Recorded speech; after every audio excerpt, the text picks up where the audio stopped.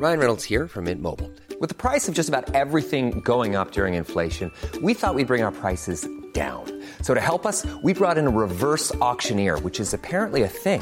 Mint Mobile Unlimited Premium Wireless. How to get 30, 30, bit to get 30, bit to get 20, 20, 20, bit to get 20, 20, bit to get 15, 15, 15, 15, just $15 a month? Sold! Give it a try at mintmobile.com/switch. $45 up front for 3 months plus taxes and fees. Promo rate for new customers for limited time. Unlimited more than 40 gigabytes per month. Slows full terms at mintmobile.com. Even on a budget, quality is non-negotiable. That's why Quince is the place to score high-end essentials at 50 to 80% less than similar brands. Get your hands on buttery soft cashmere sweaters from just $60, Italian leather jackets, and so much more. And the best part about Quince, they exclusively partner with factories committed to safe, ethical, and responsible manufacturing. Elevate your style without the elevated price tag with Quince. Go to quince.com/upgrade for free shipping and 365-day returns. Hiring for your small business? If you're not looking for professionals on LinkedIn, you're looking in the wrong place. That's like looking for your car keys in a fish tank. LinkedIn helps you hire professionals you can't find anywhere else, even those who aren't actively searching for a new job but might be open to the perfect role. In a given month, over 70% of LinkedIn users don't even visit other leading job sites. So start looking in the right place. With LinkedIn, you can hire professionals like a professional. Post your free job on linkedin.com/people today.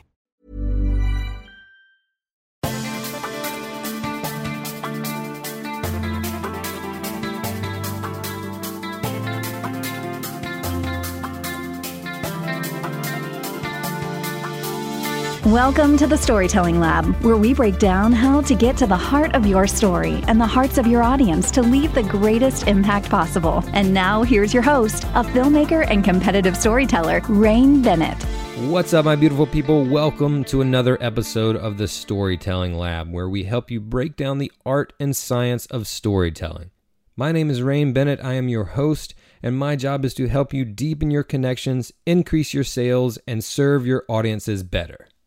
Every Monday morning, I send out a storytelling tip to my email subscribers, and I talk about how I have used it in my own storytelling for my clients and for myself, and I leave you with tangible advice on how you can apply it to your strategies.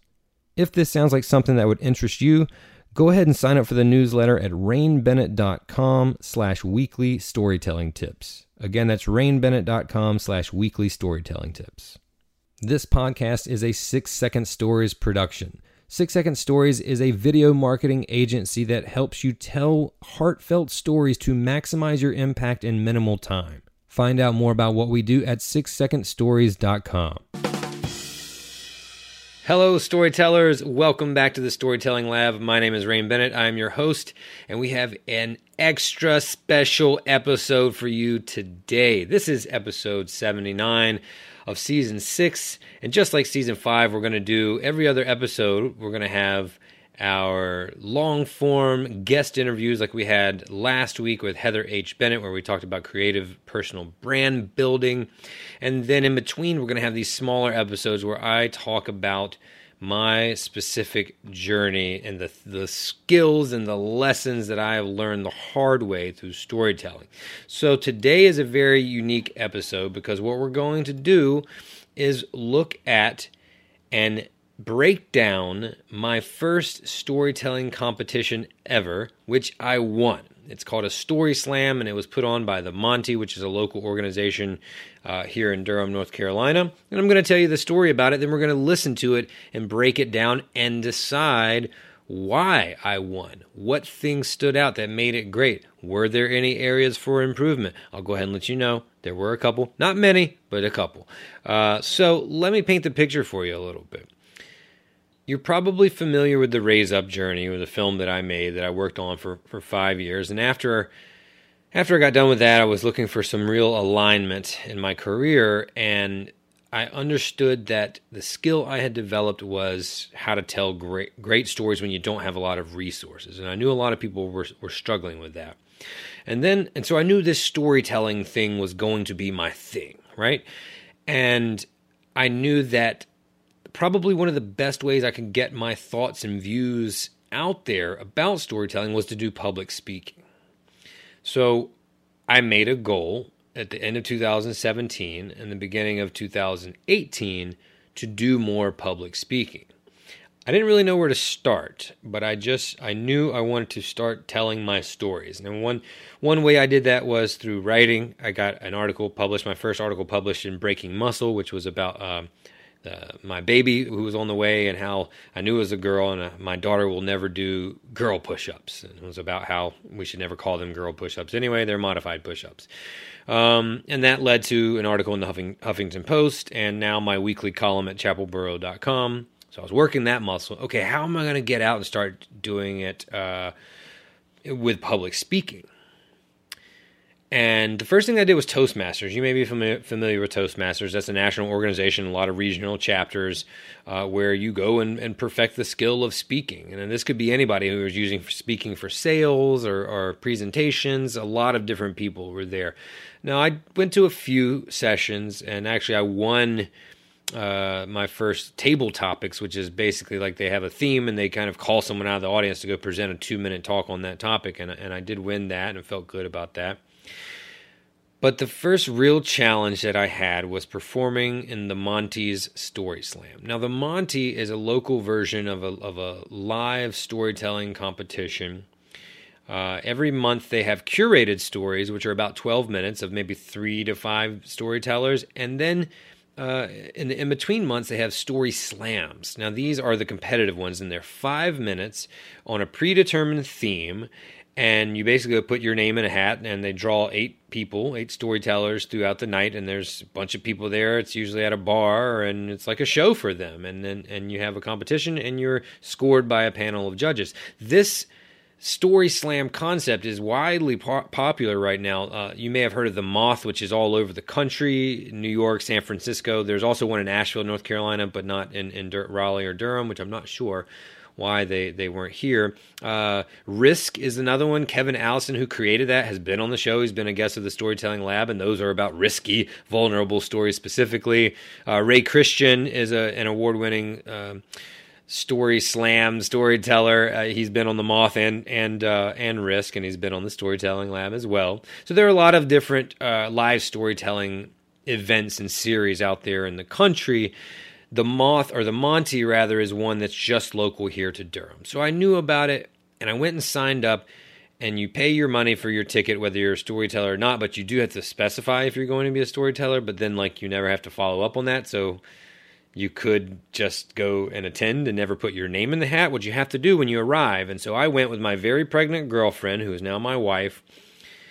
This was either December of 2017 or January of 2018. And I went and I put my name in the hat, which was actually just a beer pitcher jar, an empty beer pitcher. Folded my name up and put it in there. And we sat down and we listened to storytellers. Pretty soon into the night, I was nervous. I'll admit, my heart was beating fast, and I was doing Wim Hof breathing exercises to calm down. Nothing had happened yet, hadn't been called, but I was just nervous. And I was also watching the other storytellers go, and audibly, or at least to myself, my wife could hear it. My girlfriend at the time, my wife now, could hear me saying "Oh, that wasn't really that great. I don't really think that one was good." She's like, "Why are you doing that?" Well, I was doing that to make myself feel better in case I got called up there, but I was judging them, and I was also critiquing them.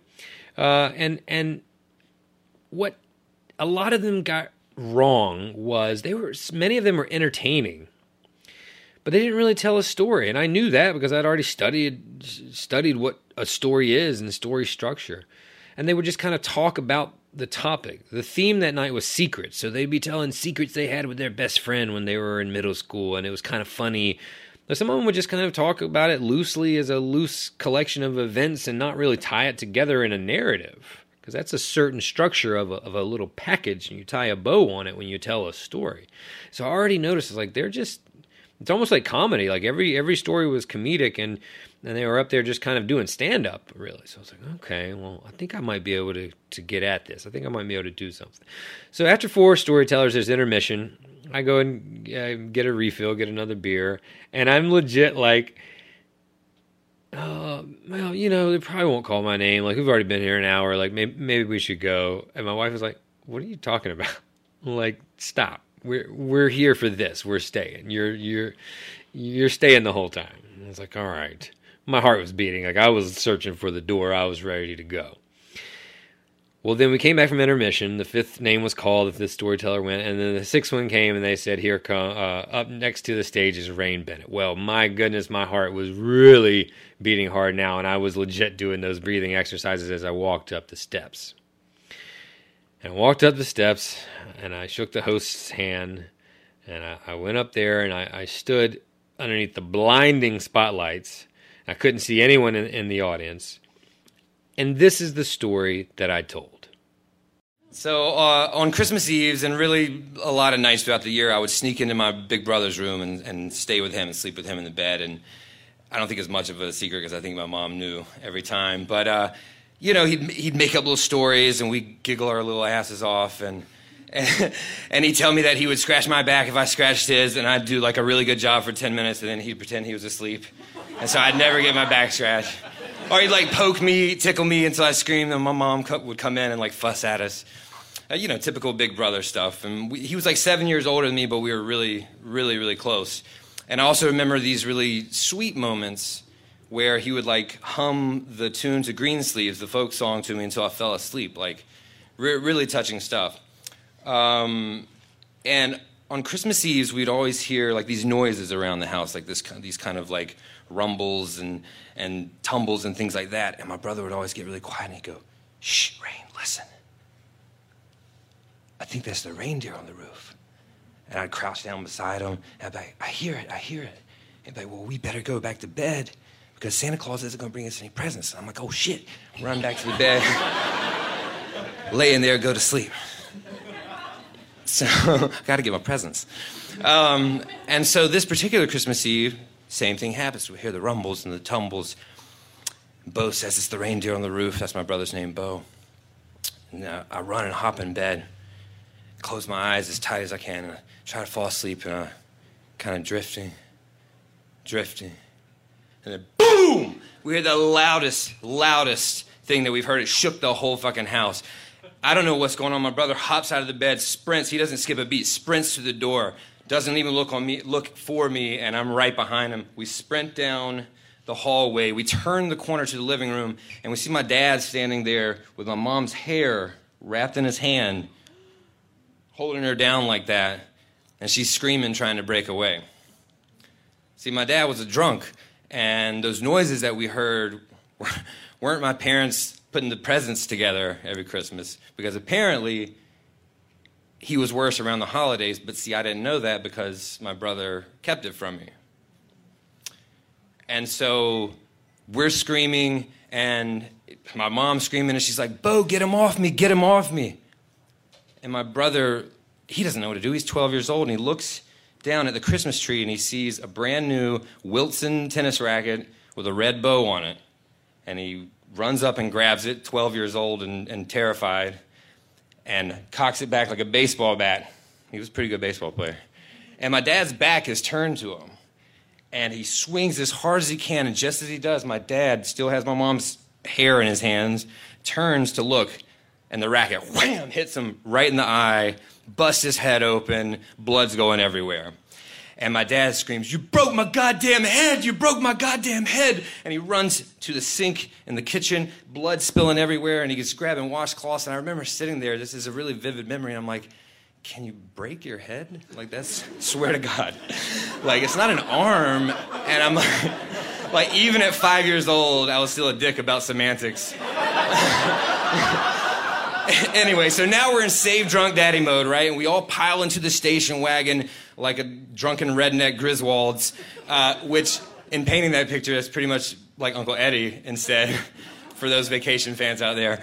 Right, thank you. And so we're tearing off, going to the emergency room, and my mom and dad are going back and forth trying to decide what we're going to tell the doctors and the people at the ER. My dad's coming up with stupid shit that doesn't make any sense. Ultimately, they land on that he was going outside to get the Christmas presents, and he tripped on the steps and fell and busted his head on the concrete under the carport.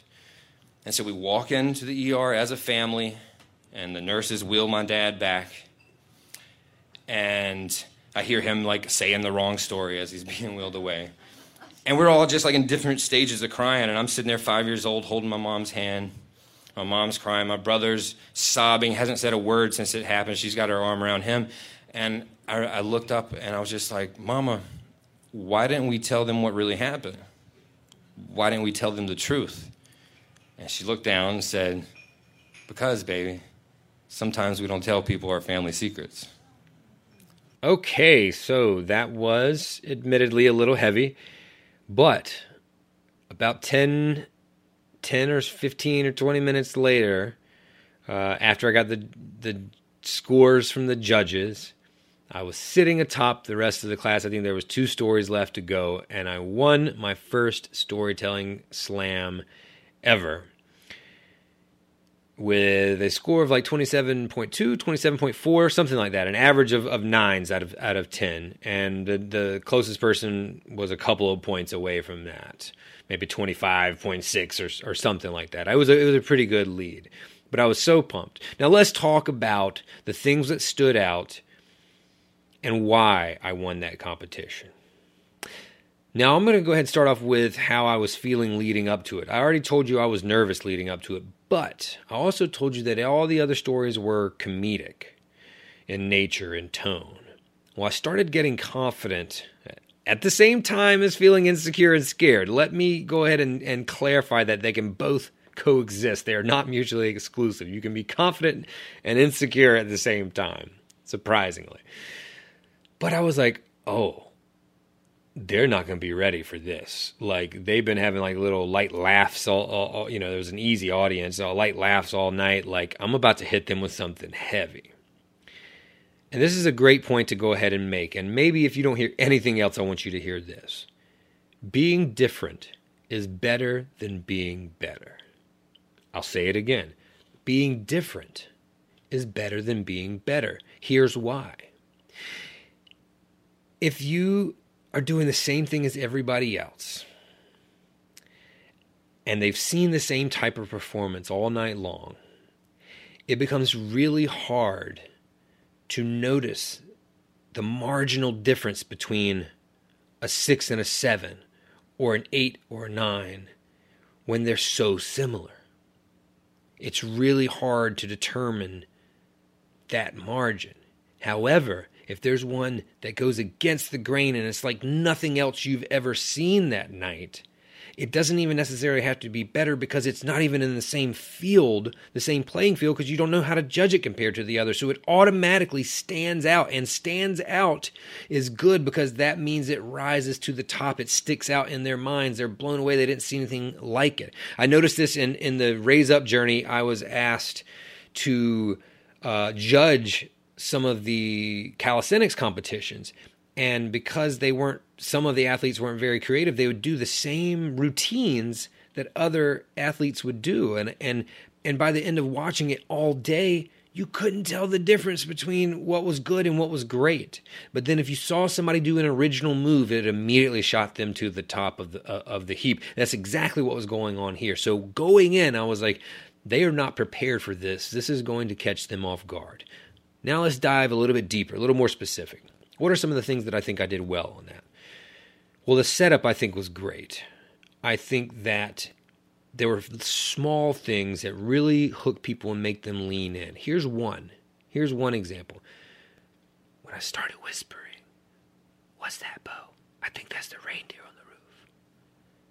That little stage whisper, it wasn't necessarily quieter decibel-wise, maybe a little bit, but they knew it's a whisper, and so you automatically lean in, and you get quiet so you can hear, and it's just a change of pace. It's a change of tone.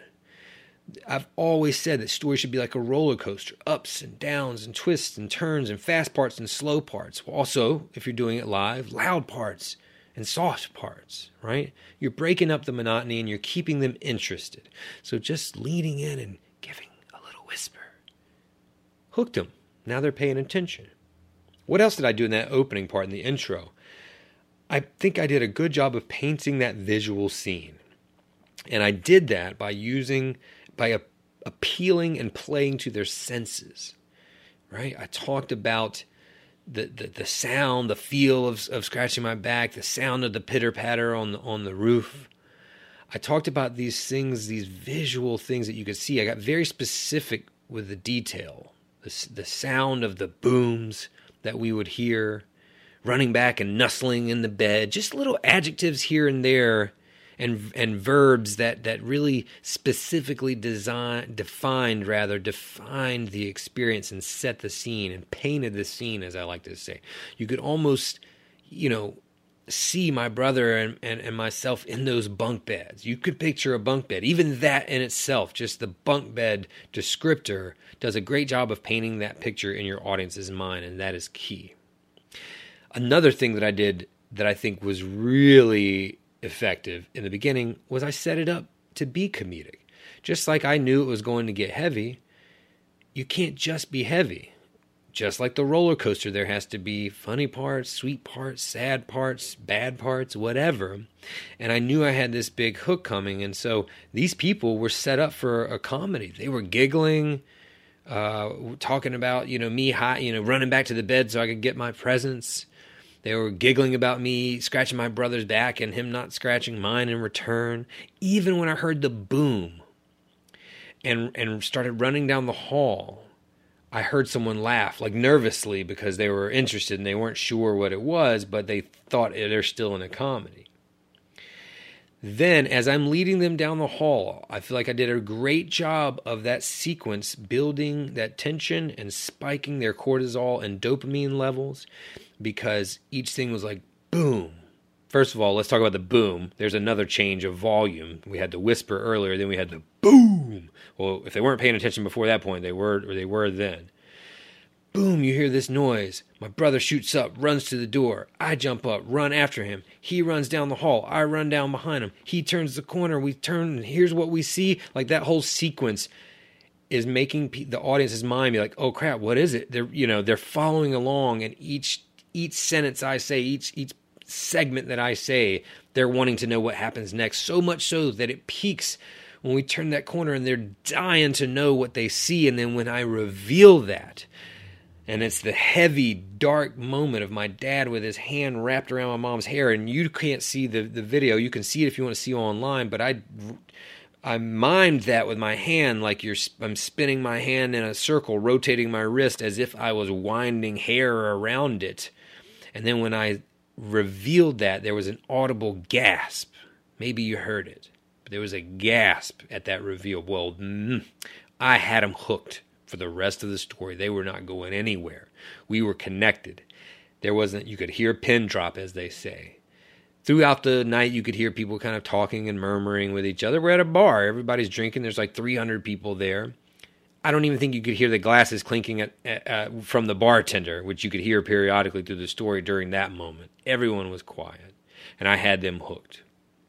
So after that, another good job with describing these moments and these images that people could see. It's all about painting the picture and them seeing images. So the red bow on the Wilson tennis racket. I mean, if you were raised in the 80s or 90s, you know what that W looks like. And of course you can picture a red bow on a tennis racket. Talking about the blood shooting out. And then another key use of comedy, because that was tense and these people didn't know how to respond. They weren't ready for something that heavy, and they weren't sure how to respond. And you've got all this tension built up. Well, you got to release some of that. You got to let them go. You've been clenching them for 30 or 60 seconds with that heavy story. You got to let that go. So I had some strategic comic relief there when I talked about, can you break your head? That was a real thought, by the way. That was totally authentic. But I knew that would get a little laugh, or I hoped it would, and it got a really good one because the people were desperate for a laugh. It probably wasn't actually that funny, but they were just desperate to let go of some of that tension. Here's a slip-up.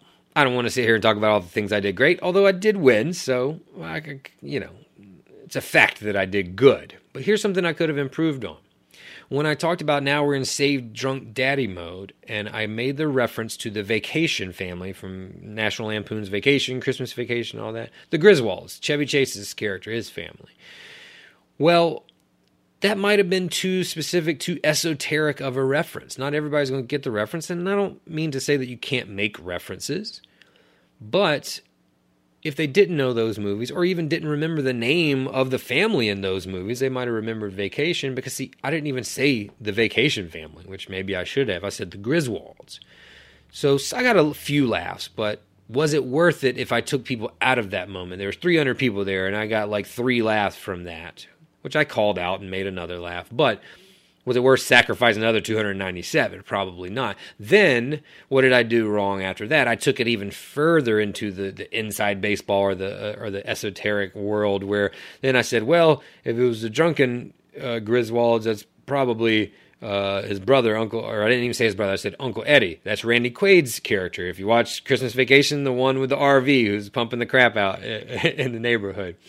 So they could have thought I was talking about my Uncle Eddie. You know, like I wasn't clear about that, and it was a reference that probably alienated some people. They didn't get it. I probably could have even said we piled into the car like the Beverly Hillbillies. That might have appealed to more people, or more people would have understood that. But I think now would go back and say it in a different way, or just say we piled into the car, because I kind of went off on this tangent that wasn't really related to the story and didn't move the story forward. It kind of took us laterally and almost out of the moment. So that was a point where I could have really sacrificed it if I wasn't careful, but I got us back on track. I'll lead us to the hospital. I have a few little more moments of humor in there, like my dad being wheeled down the hallway and saying the wrong thing. But then, I think the other thing besides going against the grain and being different that allowed me to win was the way I ended this story. First of all, let's pause and talk about length and story structure. We already talked about many of the people in the competition weren't actually telling stories. Another thing they all did was this is supposed to be a 5-minute story. If you went to 6 minutes, there was a noise that came on, the loudspeaker as a warning, and then if you went to 7, you started getting penalized. Nobody didn't get the 6-minute warning. Some people got the 7-minute warning and hopefully a deduction. I wasn't a judge and I didn't see their scores or know if they deducted, but I knew I didn't want that, and I practiced. I practiced a lot to get it to be 5 minutes. It's supposed to be a 5-minute story. So mine was a perfect arc, a beginning, a middle, and end, a climax, a resolution, rising action before the climax. I knew that I had a great story. So I was insecure, but I also was confident because I knew that, and I knew it was 5 minutes. And I'm really glad it was, because the 6 minute, this is somewhat a tangent, but the noise they make, for whatever reason, their mascot at the Monty is a hippo. So the noise they make is like a it's like a hippo mating sound or something. That's the joke. So it's like funny. Every time it comes on, it gets a laugh. Well, I knew in that part I was going to be in the heavy part of the story, and I didn't want to be interrupted by that. That would have taken people out of the moment. So I really wanted to do that and complete it, and I did. It was like 5 minutes and 10 seconds, 15 seconds. But then at the end, I had ramped us up, busted the head, we had a laugh, jumped in the car, raced to the hospital, got him in there. He got wheeled down in the gurney, down the hallway, saying the wrong thing, and all that pace has been pretty fast, right? Boom, boom, boom, boom, boom. And then what did I do? I slowed it down. And I said, and then we all sat there in various stages of crying. My brother, blah, blah, blah. Myself, blah, blah, blah. And I look up at my mom, and I say, why didn't we tell them what really happened? Why didn't we tell them the truth? And my mom looks down at me. And so, I'm also, setting up this, right? Because they're wanting to know what comes next, and I have a pace and a rhythm, but it's slowed down a lot. So, again, now they're leaning in again. My mom looks down at me and says, because, baby, sometimes we don't tell people our family secrets. And that is another key point. The final word of my story was the theme of the night. Not once in the whole story had I uttered that word. I did allude to it when I said that I didn't know my dad was an alcoholic because my brother kept it from me. So that was a little hat tip to the theme, but I didn't mention it. Other people were saying, when you're in middle school, you have these secrets with your girlfriends. They were overdoing it with the theme. So I didn't neglect the theme. I strategically structured the whole story so that the final word you heard was arguably the strongest word of the night. Of the story, but even of the night.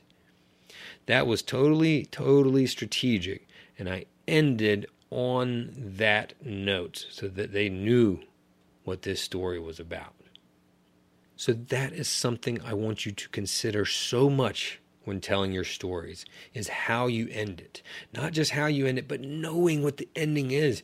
So many people in that competition either ended like, and that's my story about secrets. Or they had a perfect ending and then rambled for another minute and a half where they just kind of drifted off.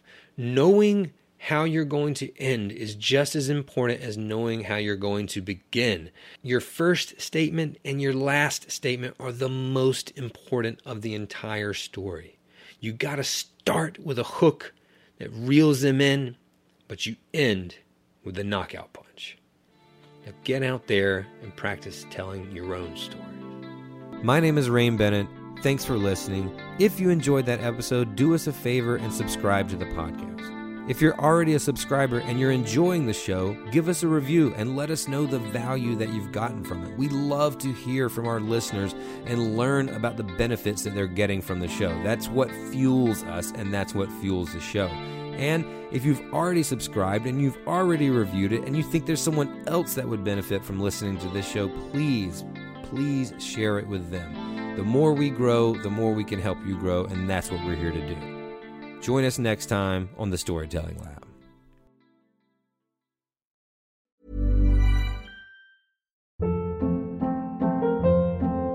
Hold up. What was that? Boring. No flavor. That was as bad as those leftovers you ate all week. Keke Palmer here. And it's time to say hello to something fresh and guilt-free. HelloFresh. Jazz up dinner with pecan-crusted chicken or garlic butter shrimp scampi. Now that's music to my mouth. HelloFresh. Let's get this dinner party started. Discover all the delicious possibilities at HelloFresh.com.